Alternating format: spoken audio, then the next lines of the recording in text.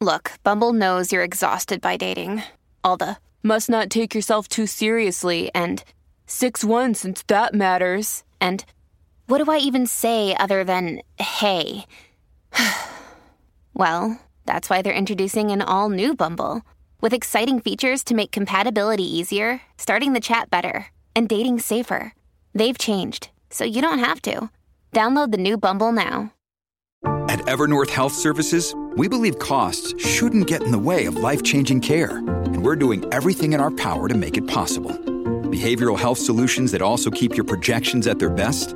It's possible. Pharmacy benefits that benefit your bottom line? It's possible. Complex specialty care that cares about your ROI? It's possible. Because we're already doing it. All while saving businesses billions. That's Wonder made possible. Learn more at evernorth.com/wonder. The 6 Factors of Persuasion, Part 2. Welcome to Side Hustle School. I am Chris Guillebeau. So glad you're here. We are making our way through a year's worth of classroom lessons, one a week, interspersed with lots of different stories, listener question and answer, etc., all about helping people to create security for themselves in the form of an income-generating project. Now, we didn't expect to get derailed by the end of the world in the midst of this series, but it is all the more relevant. And in fact, this week I'm also doing lots of interviews still for my new book, The Money Tree, hearing from lots of people who are enjoying the story and applying it to their own goals and models. So that makes me very happy. If you haven't seen it yet, again, the book is called The Money Tree. You can learn more at moneytreebook.com. Okay, enough of that. In recent classroom episodes, we have looked at choosing your idea, how to convert that idea into a product or service, how to determine what's essential, and so on. This week, and also last week, it's a 2-part series, we're talking about persuasion. If you can learn some basic psychological principles of selling, understanding why people make purchasing decisions, it's something you can apply over and over for the rest of your side hustling journey. Not just that, but any kind of business, entrepreneurial project you ever have for the rest of your life, understanding this particular psychology, the psychology of persuasion, is so important. You can also just learn the basics, like a little bit, and it goes a long way. So consider it minimum viable knowledge. Last week, we talked through 3 of 6 characteristics. Those would be authority, commitment and consistency, which kind of comes together as one, and social proof. All right, so this week we're going to continue that and talk about the other 3, beginning with liking. Okay, liking is pretty simple. Simply put, whenever there's any human interaction involved in a buying decision, we are more likely to say yes if we like the person selling to us. This is true in all sorts of situations, online, offline. If we walk into a store, let's say like a Home Depot, we talk to an employee there. It's just as true as when we're selling our own products. Now, in some ways, it's not fair for Home Depot's entire reputation to rest on a single employee-customer interaction, but that's just how we think as consumers. This can be positive or negative, and naturally, you want it to be positive. So how do you encourage people to like you? Well, there are a couple of scientific things you can do. Again, all of this is based on science. It's not just a theory. Lots of research went into the original studies, which have been replicated many times since then. So one of the things you can do is share some personal information about yourself, maybe even something a bit vulnerable. You can do this in the About page of your website, through your social media. Can even go through some of your sales process, depending on what you're selling, especially if you have a personality-based brand. If you have a blog, a book, a podcast, any sort of medium like that where you're trying to put forward a message, not just a product, but it is also a message, sometimes the more information, the better. And here's the thing, people misunderstand this all the time. I had a story a long time ago. I couldn't find the episode number, but it was about a blogger who does beer reviews. I think she was in Texas. So she's out there going to different bars and such, writing reviews in the alcohol industry and other entertainment and such. So she had so much info on her About page. It was all like her favorite Taylor Swift song and what her favorite foods were and all this stuff. And I thought it was brilliant. And here's what people misunderstand, because a lot of people would look at that and say, well, this is kind of silly. Like, why do I care about her? Why do I need to know this about her? And the point is, most people don't care. To most people, it is silly, but the people who are interested in her brand do care. And that's the whole point. You're speaking to the people you're trying to attract. Okay, so when people discount that and say nobody cares, what they mean is they don't care, and that's fine. but they don't speak for all of humanity.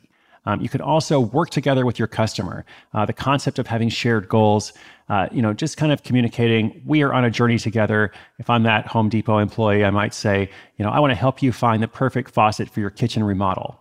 And I won't be satisfied until we find it. So this human element matters a lot. That is the element of liking. The next characteristic is reciprocity. And this one is really simple to understand. It's based on, again, a scientific principle. If someone gives something to us, we feel obligated to repay that debt. Now, this can sound kind of Machiavellian. It can sound manipulative. You're like, oh, well, all I have to do is, give something to someone without really giving it to them, and they're going to feel like they're in debt to me. But it's not about manipulation. It really is just about people's behavior. And here's an example. This is the example that Robert Cialdini gives, who a lot of this research comes from. I mentioned him more in last week's episode. He referenced a study where restaurant servers, waiters, waitresses, would leave a mint when they brought the check for the customer to pay. And this is pretty common, right? Like lots of restaurants, you'll get a little mint or you get something extra at the end. So what they discovered was, first of all, just leaving a mint, just the mere act of leaving it, resulted in a 3% increase in the tip that they received. But here's what's really interesting. When they left more than one mint, they left an extra mint. They're like, we're giving you a couple extra mints, 14%. They had a 14% increase in the tips. And then finally, here's the third thing. They had the servers go and leave a mint and then turn and walk away, then turn back and say, oh, you know what? Because you're special, or just because, you folks deserve one, I'm going to give you an extra mint. So in this case, they're leaving the extra mint and they're also kind of making a big deal about it. Hey, I left you an extra mint. When they did that, the servers had a 23% increase in the tip that they received. So merely leaving the gift, which is a pretty small gift, right? But just leaving that mint, 3% increase, giving them something extra, here are 2 mints, 14% increase, and then actually noting, hey, by the way, I left you an extra mint, 23% increase. When I read that, I was like, wow, that is so interesting. I think a lot of us make these decisions, like whether it's a decision of what we're going to tip or something else, without even thinking about it at all. We're not even considering these variables that are actually influencing our behavior, which again is why some basic understanding of these principles can really make a big, big difference in your messaging, which leads, of course, to persuasion. Persuasion, of course, is connected to sales, what it's all about here, because I want to help you make money. I want to help you change the world also. But one of the ways you can do that is by creating more freedom for yourself. All right, so in a moment, we're going to cover one more characteristic, and you'll get your assignment for the week. First, I would like to thank our sponsor.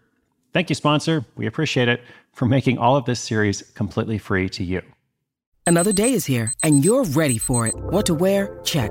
Breakfast, lunch, and dinner? Check. Planning for what's next and how to save for it? That's where Bank of America can help. For your financial to-dos, Bank of America has experts ready to help get you closer to your goals. Get started at one of our local financial centers or 24/7 in our mobile banking app. Find a location near you at bankofamerica.com/talktous. What would you like the power to do? Mobile banking requires downloading the app and is only available for select devices. Message and data rates may apply. Bank of America N.A., member FDIC.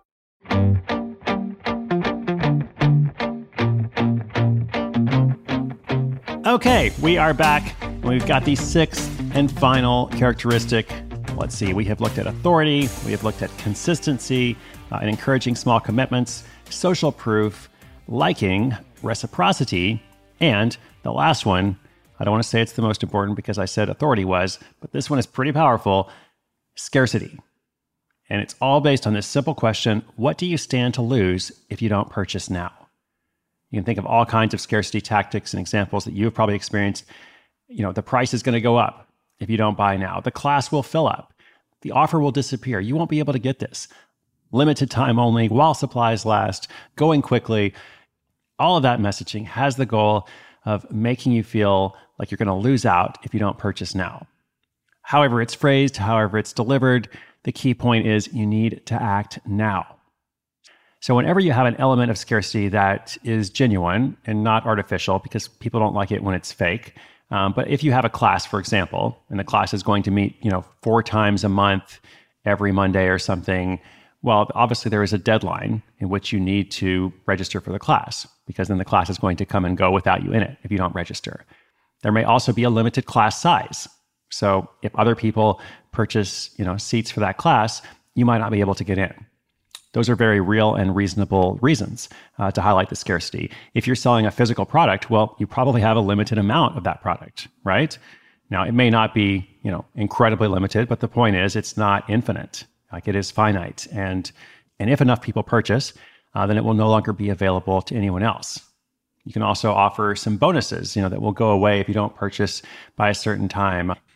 Anything special or celebratory, again, anything that highlights that key point, you need to act now. All right, so in reverse order, we had scarcity, we had reciprocity, liking, social proof, commitment and consistency, which go together, and authority. The 6 characteristics of effective persuasion. The more you understand this, the easier it will be. And even if you just have a basic understanding, as I said, a little bit about each one, and you try to incorporate these elements as you're building out your offer, considering your messaging, writing your sales copy, the more effective you will be at persuading people to say yes, which is ultimately what you want. So your assignment for the week naturally relates to the 3 characteristics we covered, liking, reciprocity, and scarcity. How can you make a small but significant improvement, a tweak, in each of those 3 areas we talked about? Okay, so last week you had the 3 others. This week you got the 3 new ones. See what you can do, and let me know what you come up with. You can read notes for this and every Classroom episode this year at sidehustleschool.com/classroom. This has been episode 1206. Thank you so much for listening. I am cheering you on wherever you are in the world, whatever you're working on. You're not alone out there, and I'm so glad to be on this journey with you, right? Because we have shared goals. We really do. All right, thanks again. My name is Chris Guillebeau. This is Side Hustle School.